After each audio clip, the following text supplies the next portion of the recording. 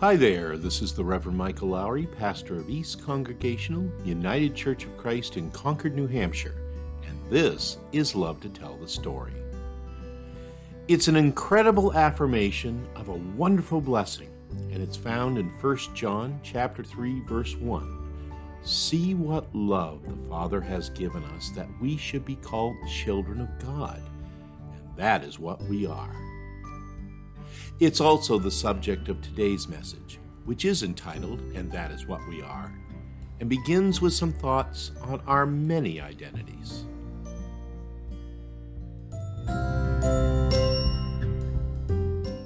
Well, amongst the many lessons learned in these weeks of summer, it has newly occurred to me, friends, that each day as I set out to face both the world and the challenges that await me there, I leave carrying a great deal of stuff along with me.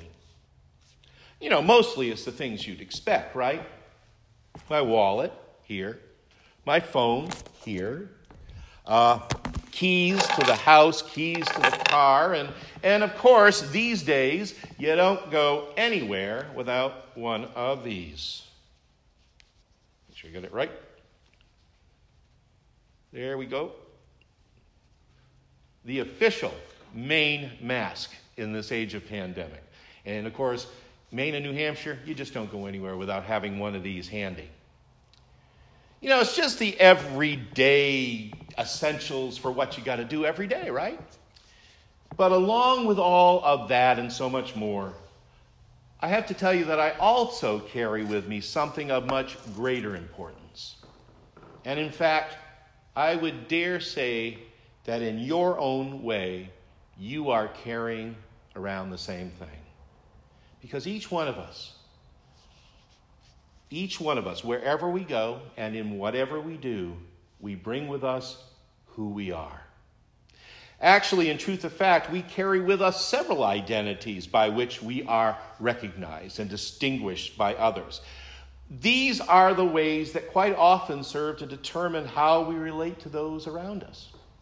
For instance, I am Lisa's husband. I am my kid's dad. I'm also, and shall ever be, my mother's son. And unless I didn't know that before, true story, one day last month, when my mother was still in the hospital, I had to go to her bank to do some business there. And not only did I not know anyone working at the bank, it's been many, many years since I lived there, nor had I introduced myself to anyone as of yet. Nonetheless, and also, by the way, I was wearing a mask. The woman behind the counter immediately greeted me by name and asked how my mother was doing after her fall. I know there was a look of shock in my eyes, but she said she knew who I was because of my eyes. Well, so I'm my mother's son. I'm Keith and Sylvia's boy, and I shall forever be. But you see, there's much more than that even. I'm a son-in-law. I'm a father-in-law over the past couple of years, and I'm a brother-in-law as well as an uncle to several nieces and nephews. I am a proud resident of the Granite State. But most assuredly, unless you didn't notice before, I am a native Mainer. Moreover, I am an American citizen, I am a taxpayer, and I am a voter. Thank you very much. And to a great many people, I'm also identified, perhaps primarily, quite honestly, as a church pastor. Now, friends, I realize not everybody knows me that way, but I got to tell you, over the years, I have been continually amazed by the number of those outside of the churches that I serve who do see me that way. And people who approach me just on the basis of that identity. People, strangers even, who just want to talk about faith. This has been particularly true as of late, as it has applied to these strange and tumultuous times in which we live. You know, and I've never minded that. In fact, I embrace it because I've always kind of felt that part of my identity as a pastor is pastoring, being a parson, as you would think, to a larger community. On the other hand, I have to be careful not to assume too much. Maybe you've heard me tell this story before, but it always makes me smile all these years later. One time, on a day that I happened to be all dressed up in a suit and tie, I was at a nearby mall department store. And this elderly woman comes up to me. She taps me on the shoulder. And when I turned around, she said, "You, do you know where the light bulbs are?" Now, for some strange reason, when she asked me that, I went immediately into pastor mode, right? I smiled at the lady and said, "Well, it's probably down near the light fixtures, but I don't know for sure. Why don't we find somebody to ask?" To which this lovely lady replied in a bit of a huff, "You don't know? You mean you don't work here?" So I suppose there are times when that pastoral identity doesn't come into play. But then again, there have been many strange and powerful moments over the years when, for some unknown reason, I have encountered individuals who, right in that place where we were at that precise moment of the day or night, needed me to be a pastor. These are the moments when I do carry this identity I have as a pastor, as a Christian, as a child of God. And that's when it all kind of comes to the forefront. When it suddenly becomes clear to me that this is where I'm supposed to be, this is what I'm supposed to be doing in this here and now moment. This is who I am. And I don't share this all with you this morning to let you know what a great person I am, but rather that it might serve as a reminder to each of you that you carry this same identity. No, your job description might not list pastor as its title. And even as a person of faith, you might not always consider yourself to be particularly religious as it relates to what you do for a living or anything else for that matter. On the other hand, though, perhaps for you there was that moment when a friend or a neighbor chose your shoulder on which to cry. And even as you were offering up some comfort, silently you're wondering to yourself, why? Why you and not somebody else? Or maybe it was when you found yourself in the middle of a conflict between a couple of people or a couple of groups, and you are surprised to learn that it was your voice that had become the voice of reason and reconciliation. Or for that matter, in these strange days of pandemic, that you somehow became an example of hope and strength for the people floundering around you. Or maybe it was a time when it was far easier to turn away, yet you were the one who stood up and spoke out for that which is only right and just. And you were the one who rushed in to risk love and care for those in need. Let me tell you something, friends, that any of what I've just said applies to you, and you know what? I suspect it might. The truth is that you might be more of a minister than you ever thought you were. For you see, one of the hallmarks of our Christian faith is that as Christians, each of us serves as a reflection of the love of God in Christ Jesus our Lord. Now, I am absolutely sure that each one of you who is watching today carries a number of identities in your life. Man, woman, spouse, parent, child, friend, worker, teacher, coach, retiree, student.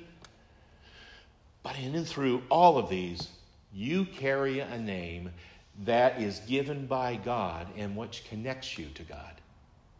Just as a child is a reflection of his or her parents, you too are a reflection of your heavenly parent. You are a true child of God.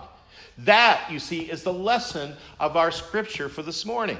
See what love the Father has given us, that we should be called children of God. And that is what we are. That's who I am, and that's who you are. So often, our mistake is that we assume that we got to work our way up to become children of God. But as we read from our text in 1 John this morning, we find it's very clear that we're already there. We are God's children. We're God's children now. It's a status and a relationship that is the gift and consequence of God's love demonstrated in the life, death, and resurrection of Jesus Christ. And that is good news indeed. As William Willimon has put it, the best thing about all of this is that it is God's work, not ours. I do not always feel like a child of God, he says. I do not always look like a child of God. God knows I don't always act like a child of God, but I am. I am one of God's children, not because of what I did or because of who I am, but because God chose me out of all those in the universe to be his child. And so in love, dear friends, we've been chosen. You've been chosen, I've been chosen.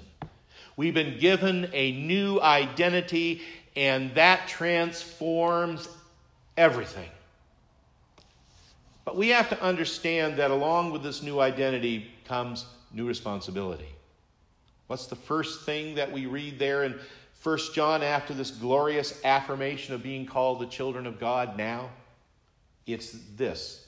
It's that no one who abides in him sins. That no one who sins has either seen him or knows him.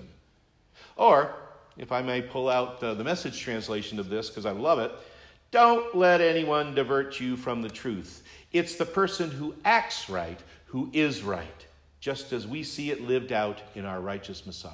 Don't you love that? In other words, change of identity, it's a change of stance. Suddenly, it's no longer appropriate to do that which goes against our relationship with God. From here on out, it is going to matter what it is we are reflecting toward others, what we're going to send out.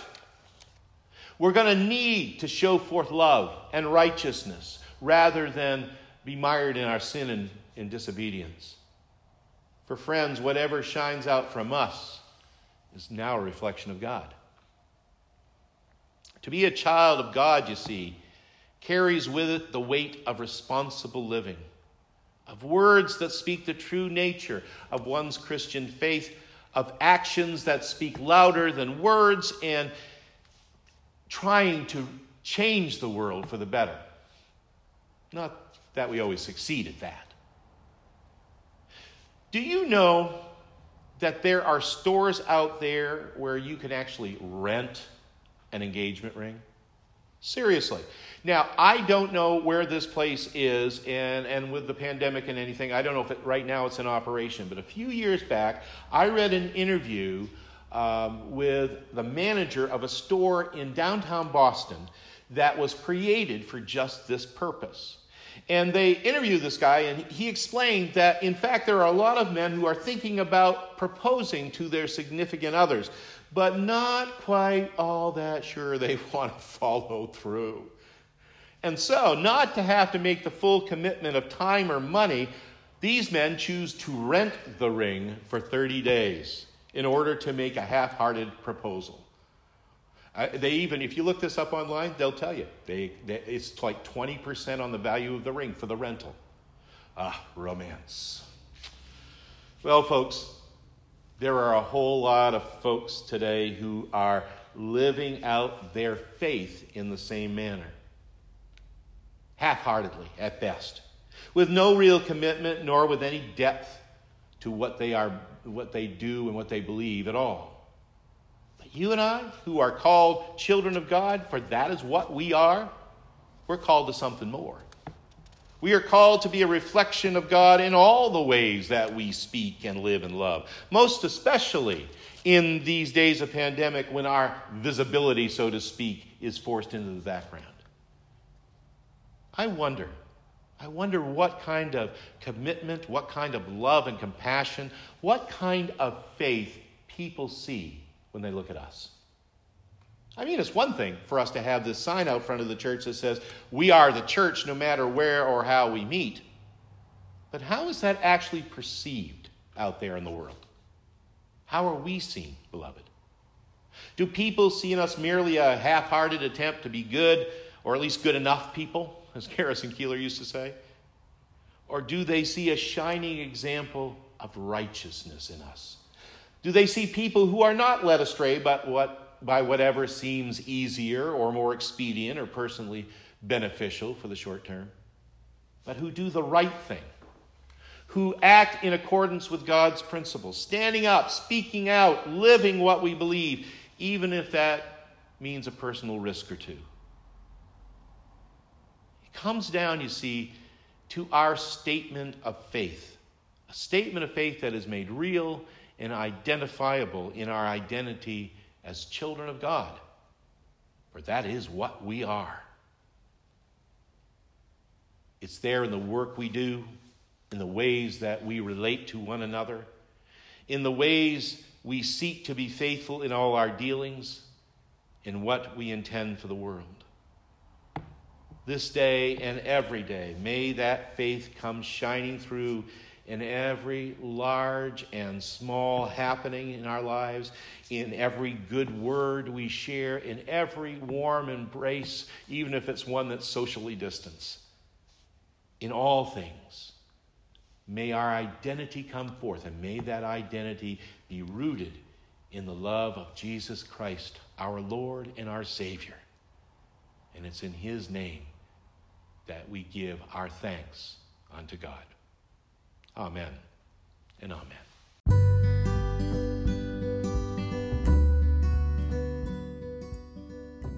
And that's the message entitled, "And That Is Who We Are." And it was recorded for our September the 13th online service of worship at East Church in Concord, New Hampshire. By the way, those online services are continuing into the fall, so if you're looking for a way to worship in these days, we invite you to join with us every Sunday morning at 10 o'clock via Facebook Live on our East Church Facebook page. We'd really like to have you be with us. And with that, we're at the end of this episode of Love to Tell the Story. This is Michael Lowry, and I do thank you for listening today. And until next time, stay safe, be well, and may God bless you with a great day every day. Talk to you soon.